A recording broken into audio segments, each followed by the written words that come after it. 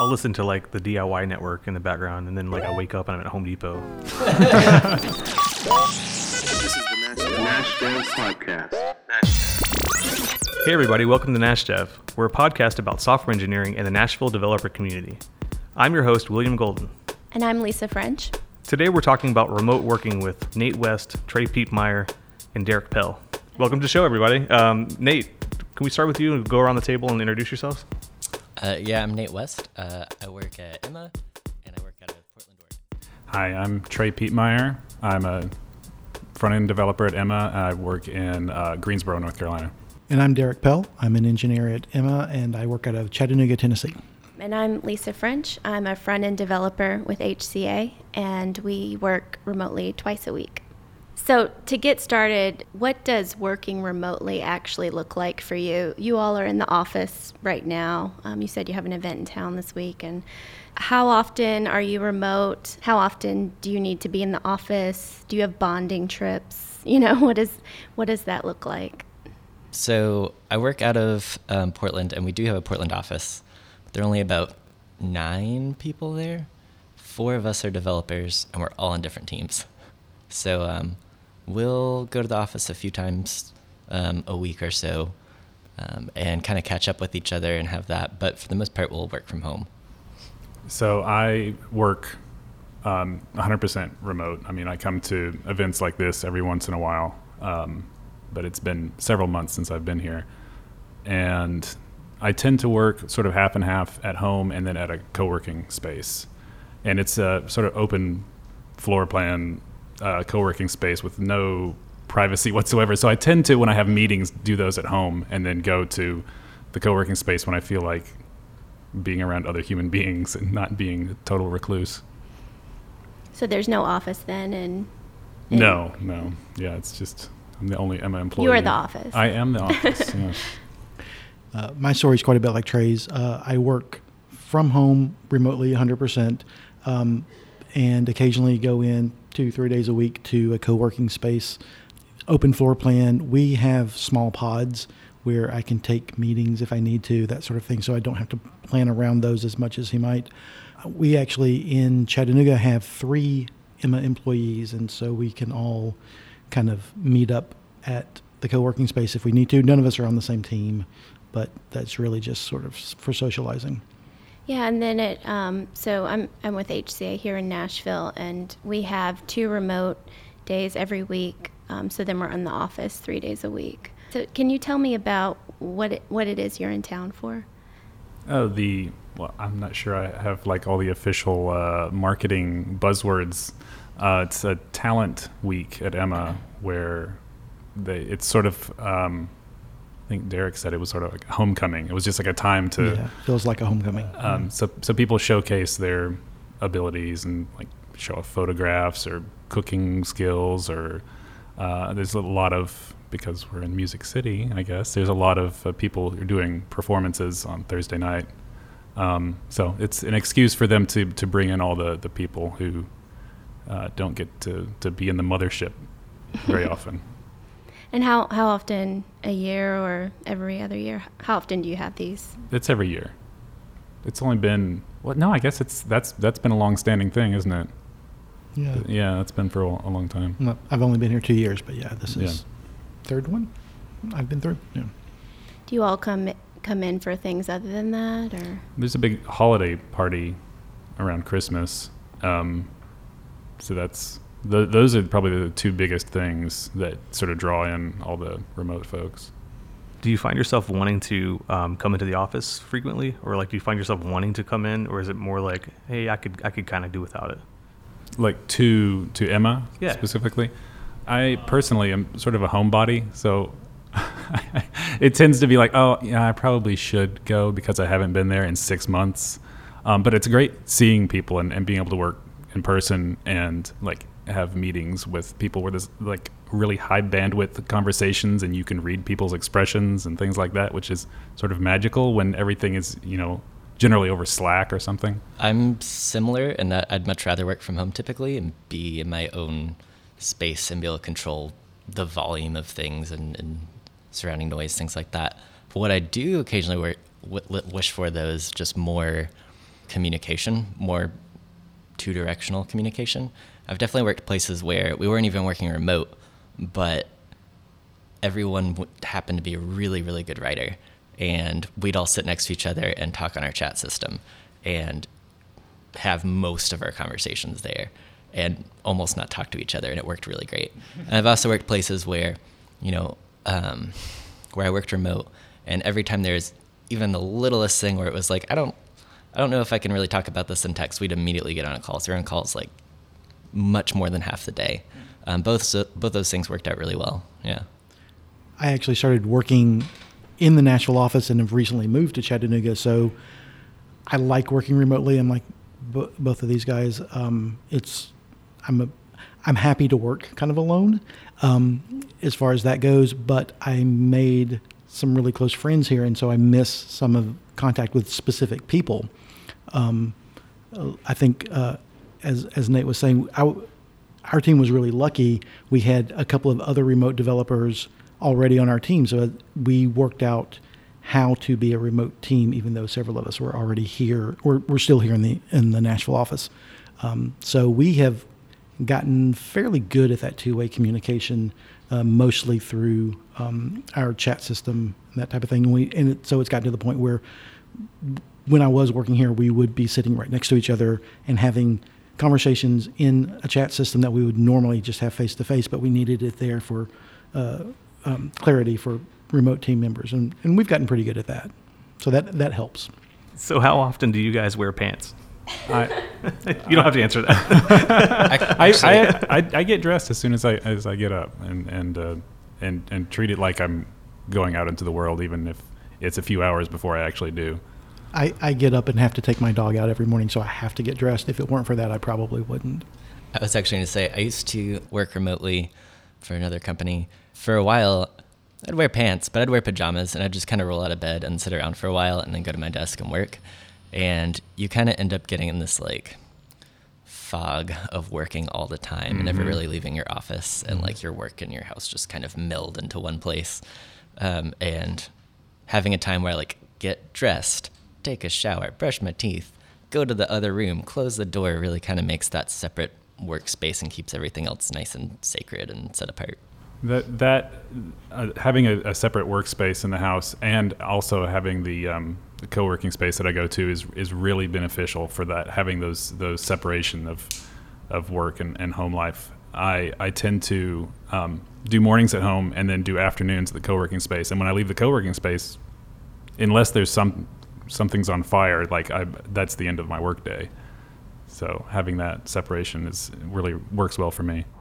We weren't able to get a separate room in our apartment for an office space, but we've set it up so that we have a row of 2 different bookshelves and then my desk. And so there's a clear line of demarcation. And when my work day's over, I don't go back there anymore. I just the couch is just right on the other side, but having that line is enough most of the time for me to be able to separate.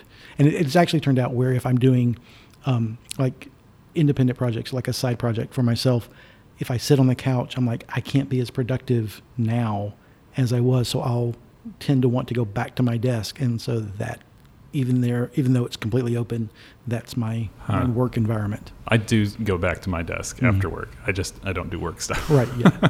So what advice would you give to a new developer that's like just now starting out remote, or even an experienced developer that's going from a full-time in the office experience to working remote, either part-time or full-time? What would you say? Over communicate and be an advocate for yourself. Like if there's a meeting where you can't hear what people are saying, like speak up, be the squeaky wheel, because no one, unless they're remote too, they don't feel your pain. So you have to be a big advocate for yourself. One thing I've started doing is finding people I was in a meeting with later and asking what they talked about after the meeting, because there's almost always side conversation afterwards. And then everyone feels like, oh, everyone knows this, and there's some awesome secret you just missed. That's a great idea. I would say find those, like time box your work, because if you don't set like I'm leaving work now, even if leaving work is just going across the room, if you don't do that, you will find yourself burning out. You will be working all the time, and you need to set those boundaries. What advice would you give companies that are looking to start offering a remote program, and what would you tell them is the most critical things that you would like to see if they were to do that? I feel like for them to know how it works, maybe just have people work from home, even if they're not going to be remote, so they know what that's like, so that they can feel the pain and understand. Like being in a meeting today when there was someone remote, and they were talking about how the audio was cutting in and out, and you even though I experience that every day, I didn't think about it when I was there. It's like you have to be reminded of that kind of stuff constantly to be fair to the people who, especially when most of the people are there in person and there's one or two people. I can't remember where I saw this, but it was kind of the idea that if one person's remote, you should all act as if you are. And yeah, how you do that, but it's like you were saying, I had a couple weeks where I worked from California this year, and while I was there, I was very much like, we will change our remote culture when I get back. And then I got back and, kind of just comfortable, and it's not your problem, and there's other fires to fight. But I had this idea, it's kind of random, I don't know, but like we have a conference mound, I don't know what it is. It's like a big speaker thing, and kind of having like a bobblehead or something there that like represents the people who aren't in the room or something, some kind of physical reminder. So that you speak close to it, like that kind of thing? Or? Yeah, well, you just remember there are people on the phone, or to even start the phone call. Sometimes people forget to do the dial-in. Mm-hmm. Just maybe you even, those pictures from the 90s where they had the cutout with the face, something like, I don't know. It was just a random idea. Well, usually in the meetings that I'm in, there's a Google Hangout involved, so my face is larger than life on a screen, but then the problem is the microphone pod is in the middle of this huge table, so if someone's standing in the corner, you can't hear them at all, and that's something that's hard to remember if you haven't experienced it. Likewise, I've been in meetings where someone will have to get up and write on a whiteboard, and we have a couple of rooms here where we have movable cameras, and so usually someone will either prompt or remember, let's move the camera so that whoever can see what we're writing, but that's not always available. So like I would say, if a company is going to start doing remote work, invest some effort into thinking about various ways of communicating. So like not everything needs to be a Google Hangout because, Google's very high bandwidth. So we have a couple of different options where like we will do Hangouts. We will do other things where we can just do like a smaller bandwidth screen share, or just, chat systems, that type of thing, but be open to exploring different options for communicating, because not everything is, like one size fits all for that. Yeah, +1 the whiteboard thing. That's terrible. Whenever someone starts writing on a whiteboard, I'm not going to be able to get anything from this. Mm-hmm. How do you handle it too when, say you remind some people, but it's kind of like, I'm a soft-spoken person, the same people that keep, standing in the back of the room and you can't hear them. Like, does it get to some point where you're just like, you give up, or do you just keep fighting? Like, yes. You hate to feel like you're picking on that person, like, but that behavior, like it seems like if you don't keep fighting for it constantly, it'll go back. Well, yeah. I think that is sort of that's the ongoing struggle, and I feel like if there was something you felt like you specifically missed, you could say I didn't understand that, or you can just follow up afterwards in Slack or whatever chat room. I frequently do a thing where if I've said a few times like I can't hear you and it keeps not happening, and then I've sent people chat messages saying this isn't working, and then it's been a couple minutes and I'm really not getting anything out of the meeting, not contributing, I just leave. And like it always gets everybody's attention, and it seems a little bit aggravated or like aggro, but it's really not. It's just like I'm just wasting time right now. Like I'll just get off and we'll talk about it later. Do you get negative feedback when you do that? I haven't at Emma. Cool. Yeah. Maybe I'll try that. You should like stand up on the camera and like shrug, or like just like make crazy like face gestures, like I can't hear you. Just like listen to me.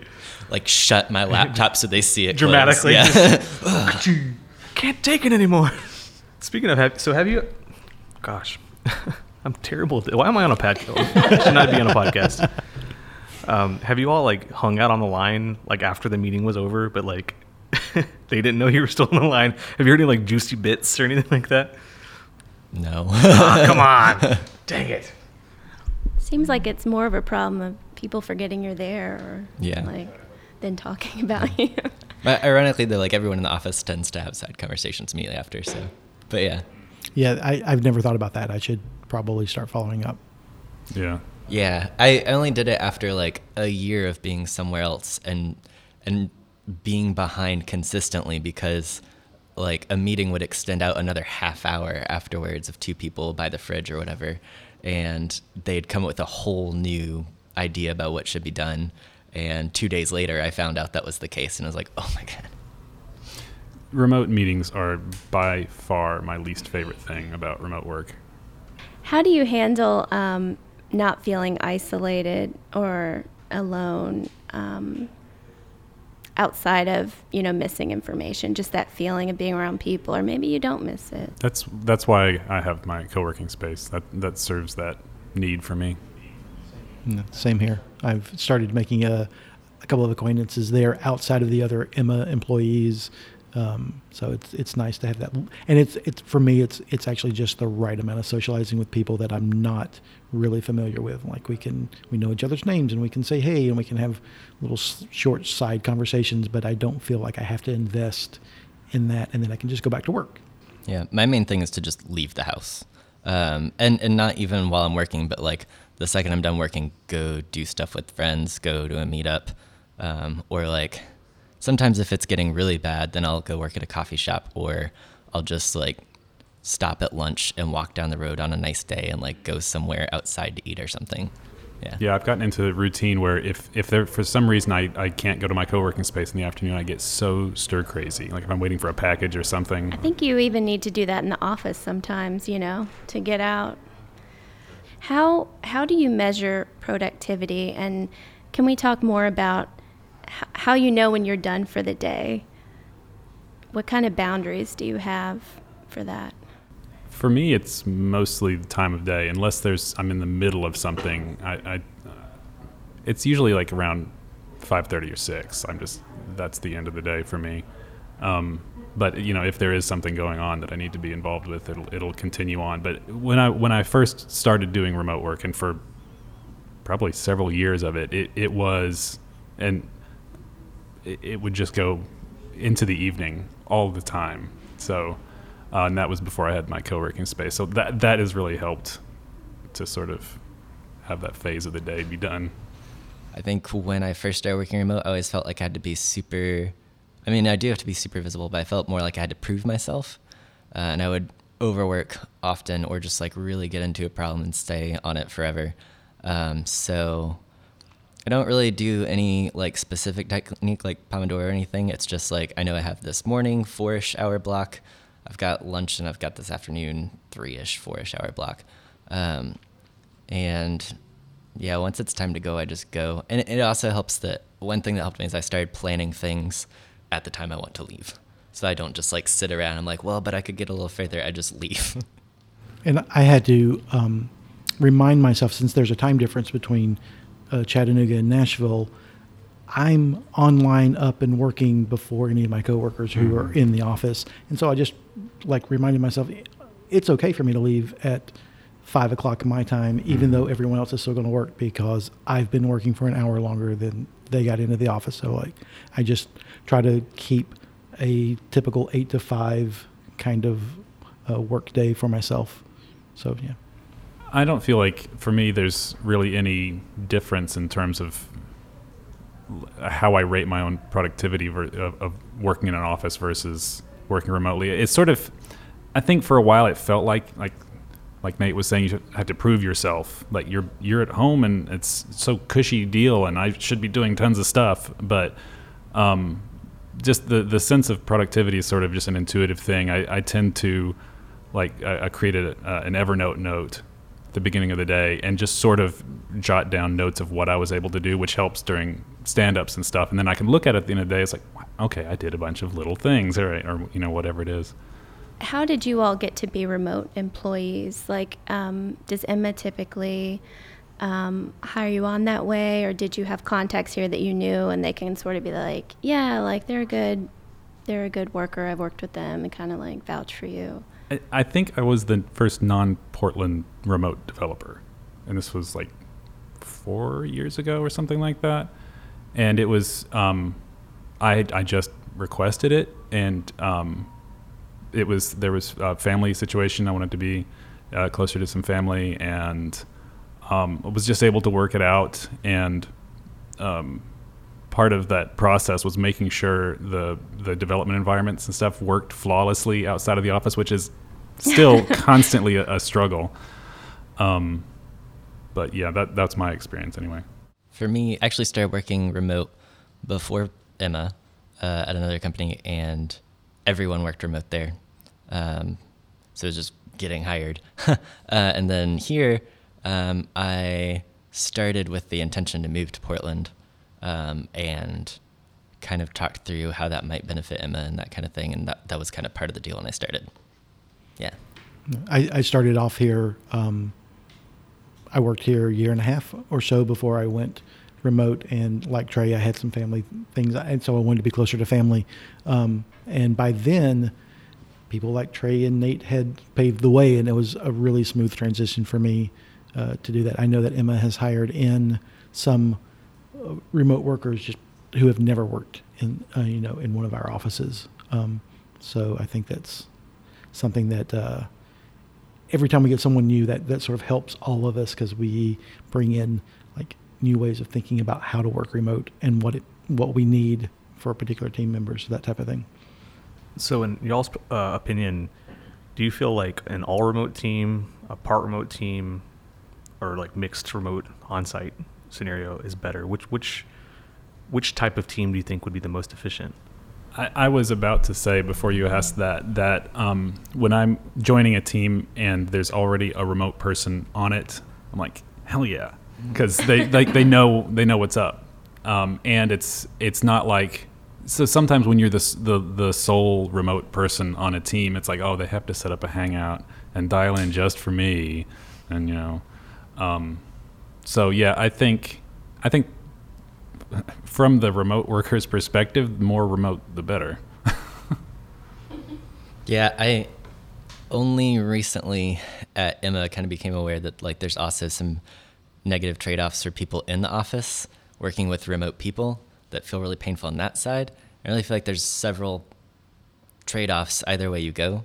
So like the more you lean one direction or the other, those are really the trade-offs you're going to lean towards more. So if you have a mixture, it's just kind of more about who's going to feel more friction on either side. And when I've worked close to like half and half, everyone kind of feels like they're in friction. But when I've worked much closer to one side or the other, it feels lower friction on one side. What kind of things do you mean for the painful for the in-office people? So really even things like remembering to put things in writing after the fact. Those side conversations are super beneficial if you're in the office. It's kind of a perk of the office being able to go, actually, I had another thought about that, and let's talk about it for a minute. But then having to go, oh yeah, there's someone else here, and remember that kind of thing is actually a friction. There's also kind of weird things, especially if your office space limits nooks and crannies you can get into and have privacy. There's some issues. Like if you have, a couple of team members that are in the office and they're trying to join a remote call, sound can be an issue for them too. Because if you try to do the things that really help out the remote workers, like everyone wearing headphones, everyone being on their own laptop, then you get a really annoying delay with the people next to you, and it's hard to process what people are saying, and it can be difficult. It's really hard to kind of find that right combination that reduces friction on both sides when you've got a mixture. Yeah, I can't believe there's not a product that's like, hey, here's a kit for remote workers, and it's like lapel mics and like really good webcams that can like track faces and stuff. Like, we should invent this. This should be like a Kickstarter. Yeah. I read a lot about Buffer, although they're all remote. But they've got so many great things on there. I know they have a lot of different software that they use, and they're always sharing like things that they're learning. I love reading that and dreaming about a better remote culture. Ironically, I still think the best remote culture I ever worked in, no one worked remote. It was that place where everyone was always on chat. It was really easy if you were a little bit under the weather and didn't want to bring it in, but you felt fine to work or whatever, or you just wanted to go out of town, but you were still going to work. It was just a totally seamless transition. It didn't even feel like being out of the office. Like the habits and infrastructure was already there. And I mean, yeah, I had that experience at Stratosand. Like Yeah. we were sitting in a room about this size, about 20 foot by 20 foot, like 6 of us our backs were to each other, and like we didn't turn around to talk. It was just, I'm sorry, we didn't turn around to talk. We were just like chatting on, I guess, what was it? What was the campfire? Campfire. Yeah, campfire. Yeah, we were chatting on campfire and sending dumb gifts to each other. Yeah. Didn't talk most of the time. yeah. But when we needed to, we could, like, we had to dig into something, we could then turn around or go to a room and whiteboard stuff. But yeah, it was really cool to have that. Hey, you can respond at your own leisure, right? It's not like I don't have to interrupt you to get an answer. Like, you can ping me back when you need or when you can. Yeah, and I'd also say, like, almost any conversation that involved code and some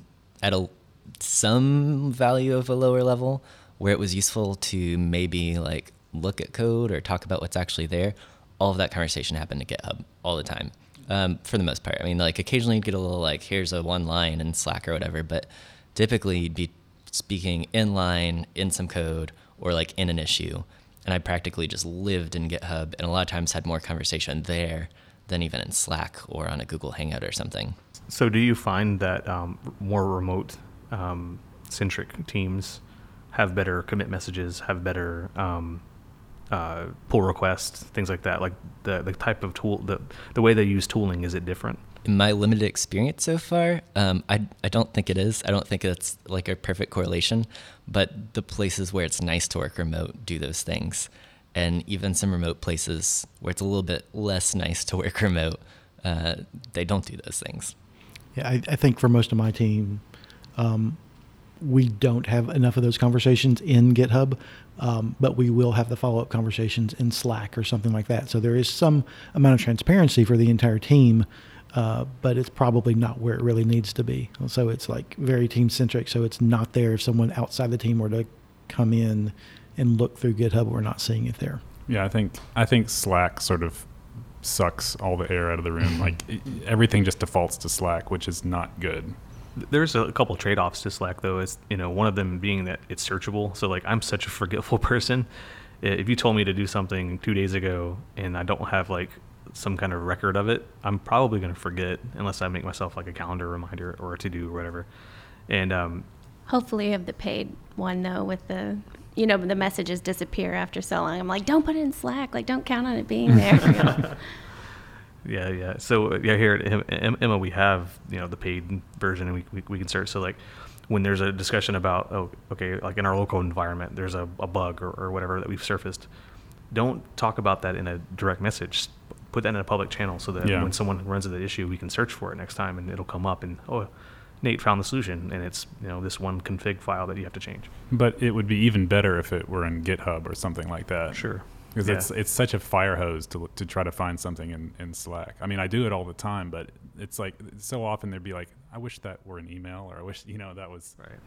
Yeah, I mean, the barrier to entry of Slack, of like actually using that tool, is it's super simple to just pop a message into the thing and there it is, versus going to GitHub, making a pull request and blah blah blah. But right. Yeah, it may be more in the long term, right? Like, if you think about like leaving the campfire better than where you found it, yeah, maybe making a pull request would be better. But in fact, in the kind of like on the slightly more extreme side of the spectrum of not using GitHub to talk about things, where it's just, here's a commit of added this feature, but and that's all there really is, and there really aren't issues, and there's no inline comments. Like, coming in later after the fact, even on a thing that I've worked on in the past, there's just no context. I have to find someone who was there and has a good memory, or had to fight it really hard. Like, there's no other way to find out. And then anytime it's been on the opposite side of the spectrum, I rarely have to ask people those kinds of contextual questions, or a lot less often at least. Anytime I do, it's kind of like a very, very high level decision. Do you ever go back and look at pull requests specifically? Oh yeah. Oh yeah, not here so much. We don't have a whole lot of conversation on them, but yeah, definitely. Yeah, I wish we had more stuff on pull requests. I tend to try to put a lot of metadata in my pull requests, like link to a Jira ticket and things like that. Yeah, that stuff is really valuable. Do you all use or know of like tools where you can actually look through the code at the same time and kind of point your clicker and so follow along with someone? Like, I guess screen sharing really is what Screen Hero. Yeah. Screen Hero, yeah. We use that a lot. We don't always have the latest stuff. Like, we just got Slack a couple months ago, so.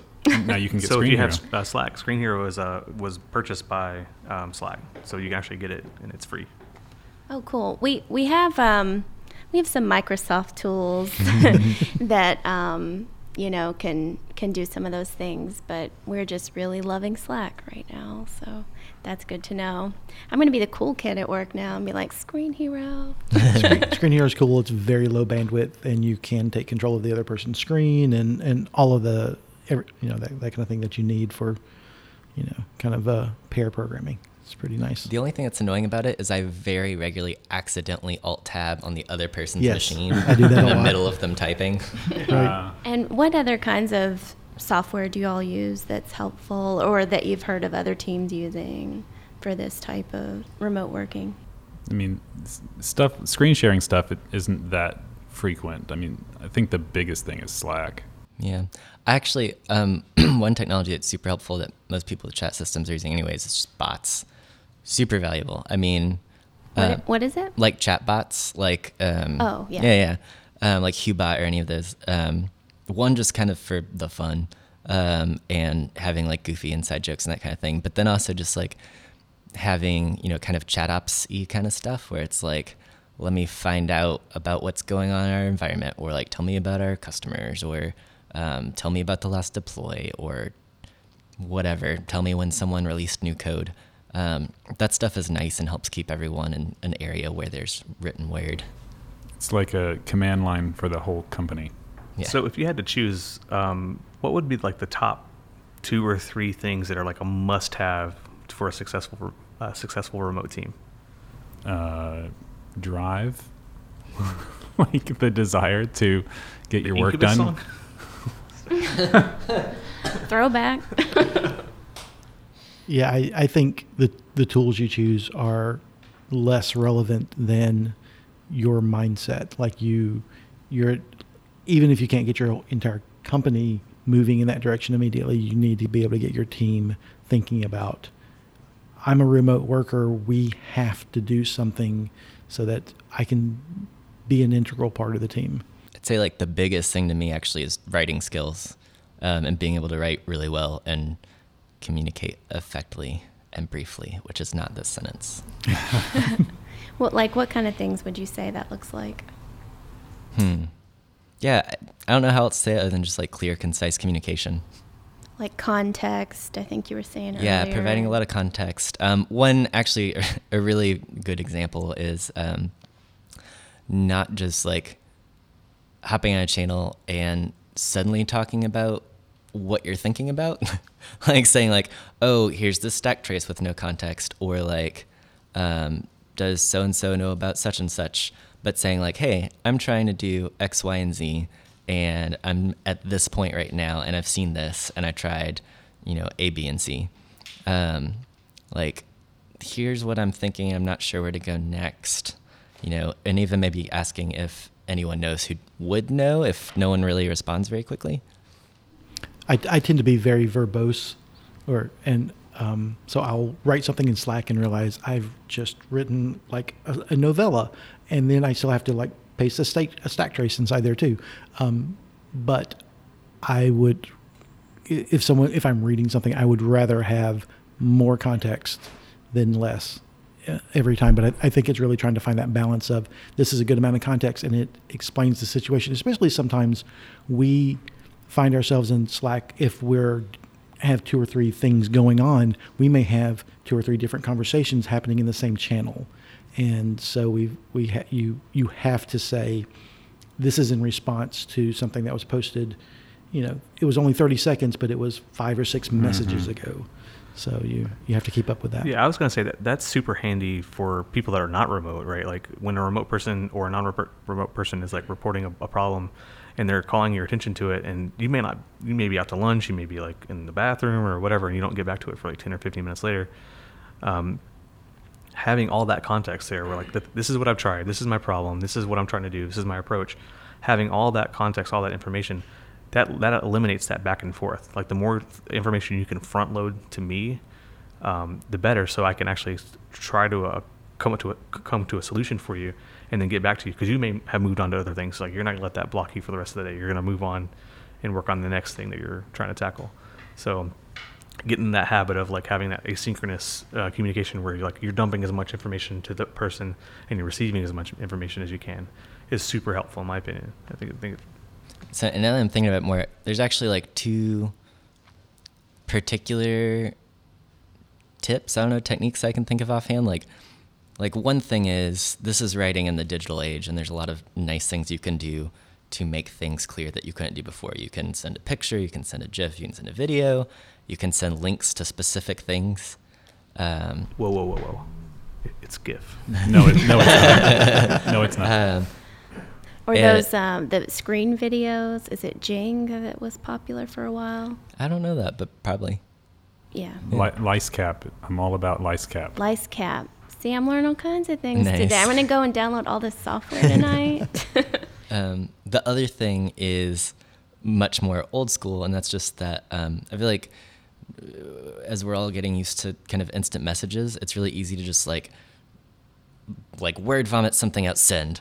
But like it's written word, you can spend some time revising it and actually go through 3 or 4 edits to get to something really concise that says what you want to say. Yeah, I'm super guilty of that. Of just like blah blah blah blah blah blah blah blah blah. Oh yeah, that doesn't make any sense. Edit. I have to like edit like 6 lines up. Yeah. And like Nate, I've seen you do like this thing where like it's like this beautifully crafted message with like bold and italics and like you emphasize things. It's like, I'm like, oh, I should be more like Nate. Yeah, that's the thing that's funny. It's like UI is actually really important in the written word. Like sometimes having, bullet points on what you're saying, or numbers or titles. I've used to send a lot of emails that weren't actually very formal in their content, but they were formatted in a very formal way where I had headings for different sections because I had a lot of different thoughts and I wanted to get them organized in a good way where you could kind of at a glance see this is where this is, and you could maybe just glance through, get an idea of whether or not it was worth reading that second, and then get to what mattered. And I've seen that in conversations in Slack with Nate, where I'll be like working out an issue, and it'll tell you when he's writing. So I'll sit there and wait, and kind of wait, and kind of wait, and then I know how he works, so I'll do something else, and eventually it'll pop up and tell me, and so I'll look, and it's like, okay, that makes perfect sense because he took the time to craft it. Worth the wait. Yeah, totally. Worth the Nate. I was going to say one of the other things that's super important is to acknowledge when someone does that, right? Like if Nate sends me this super long message, I guess the respectful thing to do would be to like, got it, or like some kind of acknowledgement of like, I read the thing, I appreciate you sending me the information, because there's probably nothing more frustrating than like sitting down like a big blob of text and like you've spent a lot of time working to make sure it was really clear and concise, and then just nobody reads it, right? Pretty much the worst. That's another good Slack tip. I just learned this. There's a /remind command. That's really nice. What does that do? I still actually haven't used it, but like you can ask the Slack bot to like remind you of a thing at a specific time. So like if someone sends you a big long thing and you're like, I don't have time, then you can say like, hey, I'm gonna get back to this later, and then immediately go /remind me later when I said I was gonna do it. Yeah, you can remind yourself. You can remind the channel. You can Nice. have it do at a frequency. So like every day, or every 5 days, every month. Like we actually have a remote channel on Slack, and then there's a couple of links that are like really critical. I know that's probably driving Trey crazy. That's my fault. I'm sorry. That's what that is. Yeah, so I've got it spamming every Monday our GoToMeeting link, our Trello card link, and I don't know. So there's one other thing. Like there's like 3 different things that it pastes into the channel because I'm lazy, and I'm like, I don't have to look this up every Monday. Yeah, so that's like, good. I'm in the remote channel. I click the link, and it goes right to it. But I feel like it doesn't just have to be that tool, because I had a supervisor who was also a developer a while back, another job, who like often I'd write those like really lengthy emails with a lot to think about. And sometimes he'd read them right away, but when I think about them, sometimes he wouldn't have time to read them, or he just couldn't think about it yet. And he would always say like, yeah, I'll get back to you at X time, and set something on his calendar. I actually don't even know what he used, but it wasn't Slack, and it was something that alerted him, and he was receptive to that alert. So I feel like that's the part. He had an that's egg timer. better. He just like twisted it. It's Right. like the little Exactly. chef, the Italian chef. That is what he like, did. Something else that I try to do is to number my questions so that, you know, when you have a lot of other chats going on, someone can really just answer to a certain point. Yeah, That's there's good. nothing. There's a really- good bot. You just like you say like question like /question, and it generates a random like DMV number. So when you get it, somebody responds back to like Q3245. Yeah, because there is nothing more frustrating than having like, I have 3 questions and someone answers one of them. I'm like, I need more context. Yeah, maybe it's to avoid that people skipping over your other questions. What other kinds of things have we not mentioned yet that are either things that you'd like to preach about, or things that are difficult, or things that are great? Just what do you like most about remote working? What do you not like that we haven't already talked about? It's great to have the kind of flexibility that you have as a remote worker. I mean, you can, you know, if you need to go It's on all that yoga. yoga. Oh, flexible. Gotcha. I see what you did there. Like if you need to go on a trip somewhere and you're going to be still available during work hours and have Wi-Fi, you don't even have to tell anybody. I mean, it doesn't matter. So having the flexibility, I think, is like the number one benefit. I will say, like, that's one of the reasons that I got into this career, was just knowing that that's an option, and it's so much easier than the kind of career I had in the past. It was very much in the office. And I think in like my first year being a developer, I was able to go home and take care of my dad when he broke his leg, and my mom had to go to a funeral, so she was normally his. And like, it just felt so fulfilling, like I'm on the right path, you know, like, I love that. Yeah.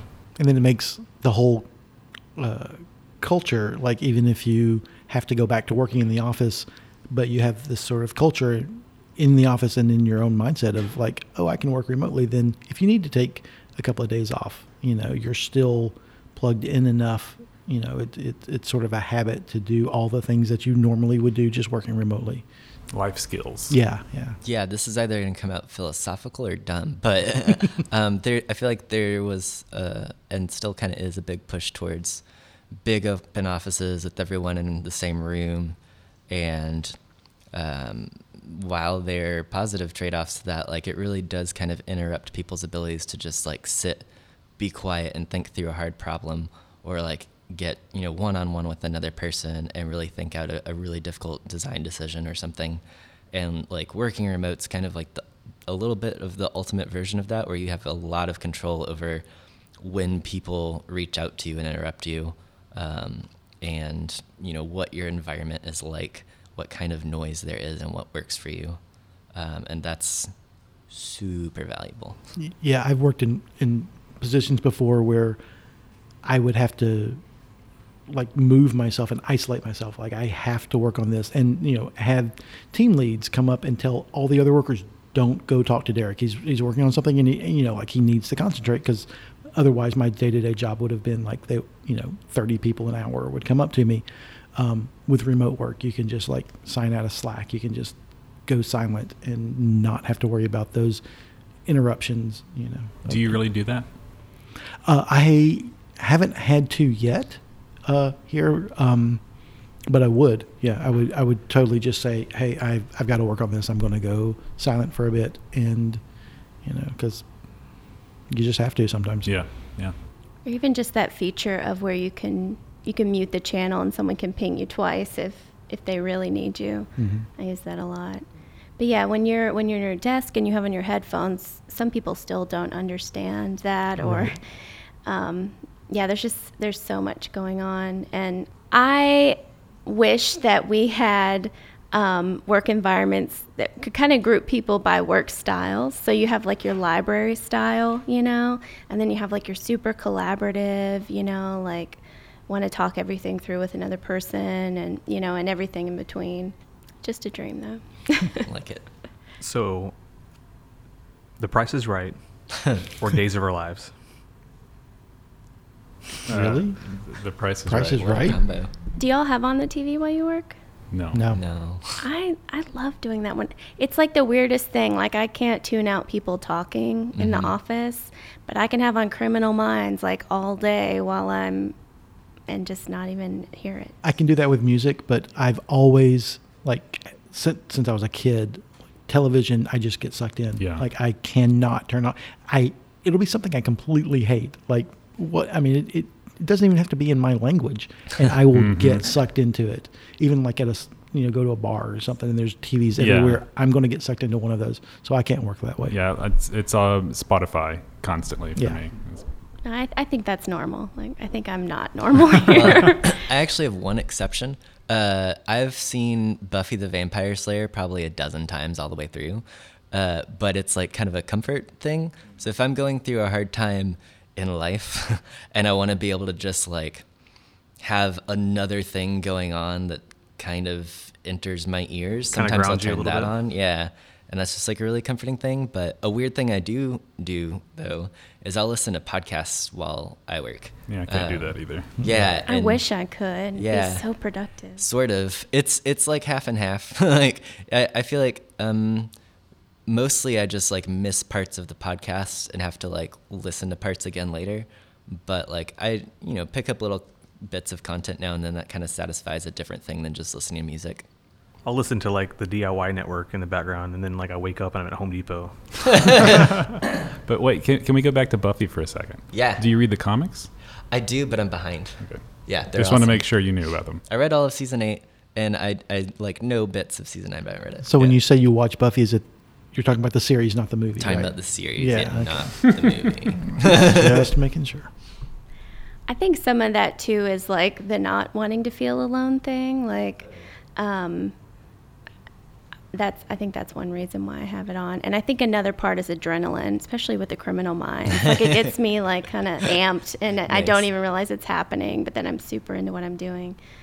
But I think too that since I don't work from home every day, that I kind of don't have to be as disciplined on my days off. So I'll have like, some mornings I do kind of work from the couch and have things all spread out, and then I'll move to my desk. But then other days, super at the desk. And I think if I had to do it every day, I would be a lot more disciplined. Less TV. I don't even watch that much Criminal Minds. I don't know why I'm even saying that. Put on Bob Ross, and you like wake up at 6 o'clock in the afternoon. What happened? Just watching him paint trees, and I fell asleep. All I know is there are only happy accidents. Happy accidents. That's all my code. Happy accidents. No mistakes. Cool. We'll start with Trey. Can it be fairly general kind of? Could be whatever you go with your heart. My heart tells me that my pick is film photography. So it's something I've been into for the last couple of years, just getting into finding and using old like manual film cameras, and I've even developed some black and white film and scanned it myself, and just the whole process of it is it feels really I rewarding. love the smell of those chemicals, man. Yeah. They're so good.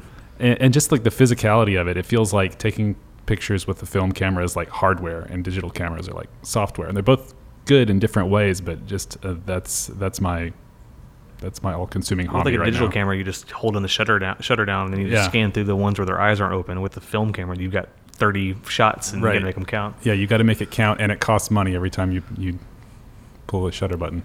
So my pick is this place next to Emma called Moscow's, Little Moscow's, yeah. Delicious, amazing pastries. And they don't really like super loudly advertise it necessarily, but like both the owners have celiacs. So everything's gluten-free, which is really good for me. And it's so amazing. Dude, like I their live in cookies Portland. are no shit. Like, yeah. but like regardless if they're gluten-free or not, their cookies They're are amazing. like legit the best I've ever had. Yeah. It's in this area. It's like right It's over here. right Oh. across the, yeah. And like I live in Portland. I can find gluten-free pastries all day long. Those are amazing. Man, I don't know. I don't. The pressure. It can be like something that you're digging lately, Yeah. like feeling. Where's your favorite place to visit in Nashville when you come back? Hattie B's. It's such a great place, and you can't get anything like that anywhere else. No matter what they say, no matter where you are, if they advertise Nashville hot chicken, if you're not in Nashville, you're not getting Nashville hot chicken. Forget it, they're lying. Yeah, so like I lived here so long, there's no place I really kind of visit when I come back. So yeah, it would just be finding good food up here. I think one of the things I'm like along food lines in Chattanooga, I get to rediscover all the great restaurants that are in Chattanooga. And Chattanooga actually has a ton of really good local restaurants that grew up. I grew up there, and those restaurants came like between the time I left and the time I've come back. And so I think right now, I guess just in general, it's rediscovering a city that I grew up in, because it is so very different now, and yet so very much the same. Like I'll walk the streets and recognize buildings, but the shops that are in the buildings are completely different than they were when I was growing up. So I'm really enjoying, that's one of the great things about working in my co-working space is it's right downtown. So I can go downtown and on the lunch break when it's not miserably hot, walk around and sort of like rediscover the lay of the city in a way that is new and yet familiar. Okay, so my pick's going to probably be the same pick until November, because I'm going to be advertising this pretty hard. But November 2016 is going to be November, it's hard to say, November 20th and 21st. The call for papers is open, so if you're interested in speaking, if you've never spoken before, we can help you craft a talk. We can do an abstract. We can walk you through all the parts, right? So don't be scared to submit a talk to us. You can go to november.org and sign up. Also, our early bird tickets are on sale, so go ahead and get those before we sell out, because they're going to go super quick. So yeah, we'll see you in a couple months. I recently learned about this typeface font that is to mitigate some of the issues that people with dyslexia experience, called dyslexie. Well, I'm not sure how you say it. DYSLEXIE.